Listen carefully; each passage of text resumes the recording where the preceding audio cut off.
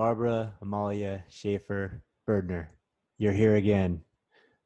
This one's going to be fast, though. Can you tell us uh, the story about the little soul and the sun death experience? Yes. Okay. So, um, what?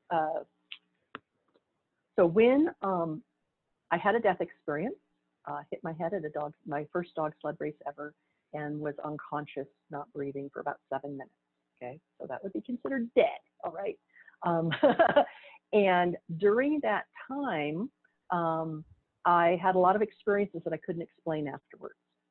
And one of them was that I had the experience of that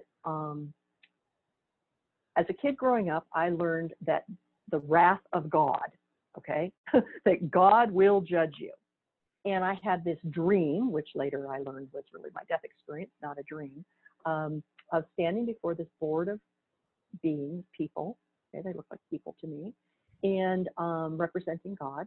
And they basically said, so how was your life? And it was like a self-grading process, okay? Nobody was judging me. I was the only one, right? This is What when they wanted to know you're was, dead at this point in your body, anyway. I'm dead at this point. Yeah, Mhm. I'm dead. I was not in my body. I was someplace else, and the body's down there not breathing, okay? And this group of beings, they kind of do it telepathically. That's another story, but we're having this discussion. And they're like, so how was your life down there? And they just wanted to know, what was the experience like? Was there anything I would have done differently? I'm going to use the word again, the word learned, but I don't mean learn like I'm going to teach you a lesson. I mean learn experience. Just like learning, I went to college to learn engineering and alternative energy systems. All right, I went there to fine tune my skills. So what did I get fine tuned, and what would I do differently?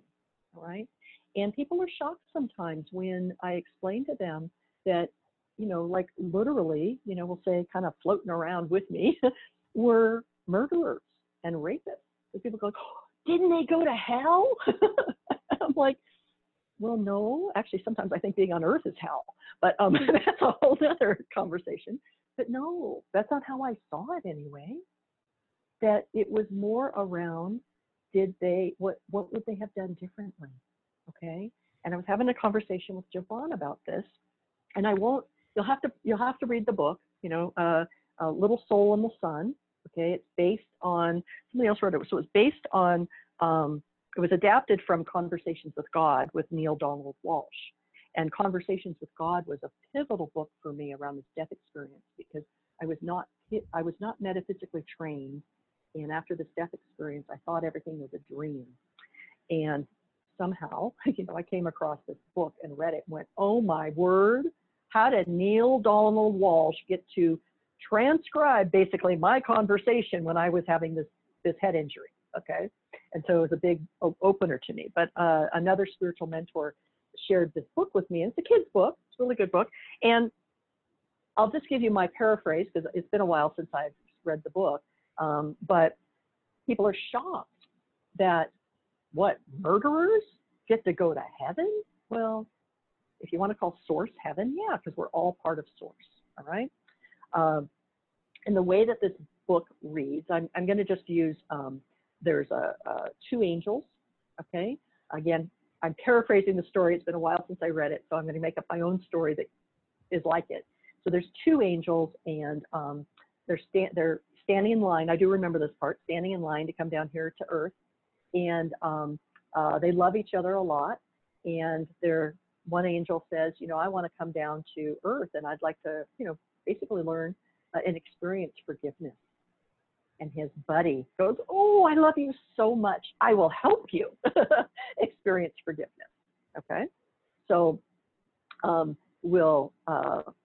so they both come down here into Earth, and the one little angel who wants to experience forgiveness, his buddy does something that he doesn't like. In a previous conversation, I was talking about how I could always love my husband, but sometimes I do not like his behaviors. Okay, so gives this angel an opportunity to love and forgive someone for something that they did, for an action they didn't like. Okay. And the book is this journey of how even sometimes the crappy things that we don't like can actually be things of light. All right. That we wanted to experience the contrast. Okay. So we come forward in this way. And one of the ways that I use recently and is that this is not intent. Well, I'll just start with it. I don't particularly like our current president, which is Donald Trump. Okay.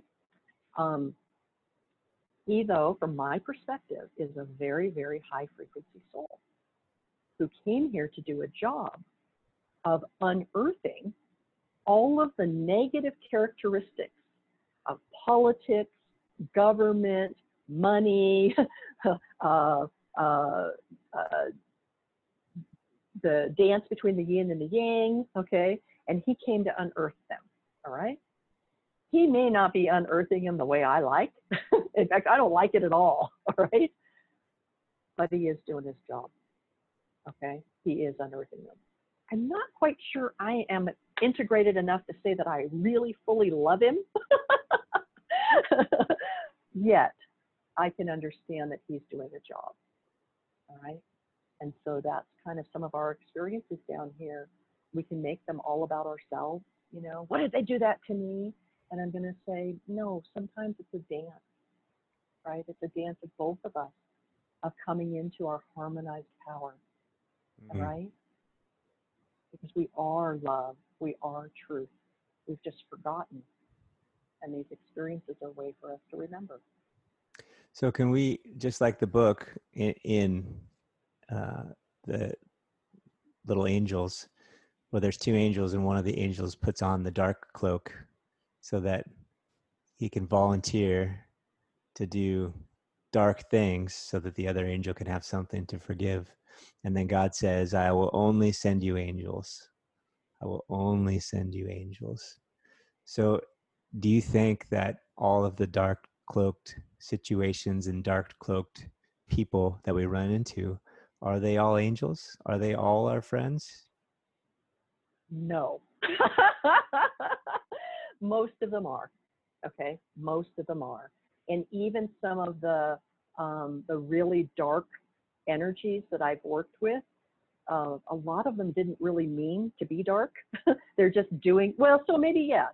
It's like it's just one of those weird things. Okay, because I do have some experiences of helping people with their connections to some pretty dark, nasty stuff.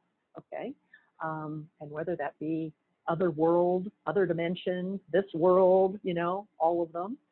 And truly, when I look at it, like even there's a sort of a, we're just going to call it, it's sort of funny, we're going to say a virus because we're going through this SARS-CoV-2 virus right now here in the world. But there is currently this little bit of an off-world virus, okay, that is infecting our consciousness, we're going to call it, okay? And it is overlapping and correlating to the SARS-CoV-2, but I don't have words to describe how. But we'll just say it's just a virus. Just think of it as a computer virus, okay? It's a programming virus. And when I look at the virus and what it does, oh my word, it is horrible and it is nasty, okay? And even we can say that of the SARS-CoV-2 virus. When you look at it, that virus is horrible and nasty when I look at it energetically, except the virus itself isn't bad. Now, that's terrible to say to someone whose family member just died from this virus, okay? Those are some of the things that can happen, is that these things can be so dangerous that we do die from them. Our loved ones die from them. We go through it. It's horrific, all right? Yet, I don't see it. I see it as more that the virus is trying something out, right? They're trying, you know, from them, let's say this computer virus, that they're trying it out as an experience, as an experiment, but they're not realizing the horrific effect that it's having on us. Okay, so it's bad, you know. Not bad intended necessarily, even though it's causing a lot of harm. Yeah, So not bad intended. how about this? So maybe not everything is our friend. Maybe everything could be good intended, but causing a lot of harm. Uh, but their intention and my engagement are two Yes, different things. yes. Your So engagement. so me engaging with dark forces or even dark forces from inside of me, right? My own fear response, my own anger, protective measures, my own uh, increased desire for significance and specialness that comes from my ego, wanting to be separate from you and and better than you, or any number of things, right, that are pride driven. What the from the book, the one dark angel said, I'm going to put on the dark cloak, but you have to promise to remind me who I am. Will you promise? Because I will forget. Giving you this gift, I'm going to forget. I need you to promise to remember, to remind me who I am. Is that applied to our life? Yes. And that's applied through both, we're going to say, our own um, light, our own within ourselves, okay? Our, within ourselves, can you truly love all of you? Hmm. Okay. So just And when me we can, loving me and all the judgments that I have about me. yes, all right. And in my case, I know that there's a piece of me that I'm not loving when I'm judging how somebody else is reacting, okay, or experiencing, right? So for myself, I look at that as a way of, whoa, why did that get me all worked up? Yes, they did do an action that I don't like, and I'm going to let them know it, okay? But was my anger kind of about the action? Was it like a little over the top? And if it's a little over the top for the situation, then I start to look inside and go, what parts of me am I not loving for myself? So it's through the love for ourselves. I mean, I think it's one of the things that's been reflected back to me is that that people have shared with me that they feel very loving and loved in my presence. All right. And I attributed that to I I am human, pretty much love all parts of myself. All right. And even when I make a mistake, or even when I go, oh crap, I wouldn't have done that again, I can still love myself for it. All Mm. right. I can not like it. I can choose not to do it again. I can, all of those pieces. But I call that authenticity. I'm fairly authentic with owning my crap. Like, pretty authentic about, yeah, well, got a little judgment going on about that one. Okay. So I'm like, okay, I'm watching it over there, and I know that's not who I really am, but it's how I'm experiencing and expressing. So I'm not sure that I really answered your question, but it's our love for ourselves that then permeates others. Because when I can fully love myself, I can love others even when they don't feel lovable. Mm. And that would be, to tie in the story, that would be reminding them of Mm-hmm. who they are, right? We're love and light. Mm-hmm. So what do you think what's the lesson that we can take away and maybe even attempt to apply and integrate into our life? The lesson from the little soul and the sun. Yes, well, I mentioned in our other conversations that I at least see this as Schoolhouse Earth, um, and an opportunity to experience such contrast that my consciousness doesn't remember or connect with contrast like we have here, uh, and that the contrast is intended for awareness. And Mm. through that awareness, we can reconnect to more of that whole, I mean, we say it all the time, who are you really? I want to know what's my purpose and what did I come here to be? And it seems so simple. What, you came here to be loved? Well, shoot, just be loved, well, it's not that easy. Okay. Can you love, when I always connect really easily with Kuan Yin riding the dragon in the tumultuous oceans. Okay, Kuan Yin is a Buddhist ascended master, and she's known for but she as Kuan Yin is known for compassion and for protecting sailors out on the ocean.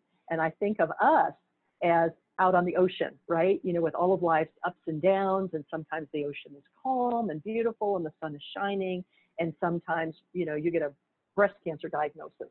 And man, that is like riding, you know, and she rides this beautiful dragon, okay? And she pours this love and compassion into this dragon, right? To allow her to, what I say, navigate the dragon ride of life with ease and grace, okay? So to whatever extent that we need to ride that dragon of life, and usually it comes back to the surrendering to what's going on, trusting that it's really going to be okay, taking actions in the world, okay, that lead you to where you want to go, and loving yourself in the moment, no matter what's going on. Well, thank you so much, Barbara. If any of you have resonated with Barbara and would like some help riding the dragon wave of life with ease and peace, get a hold of Barbara. EmbodyLightBody.com is where you'll find her. So thanks again, Barbara. Thank you, Javon.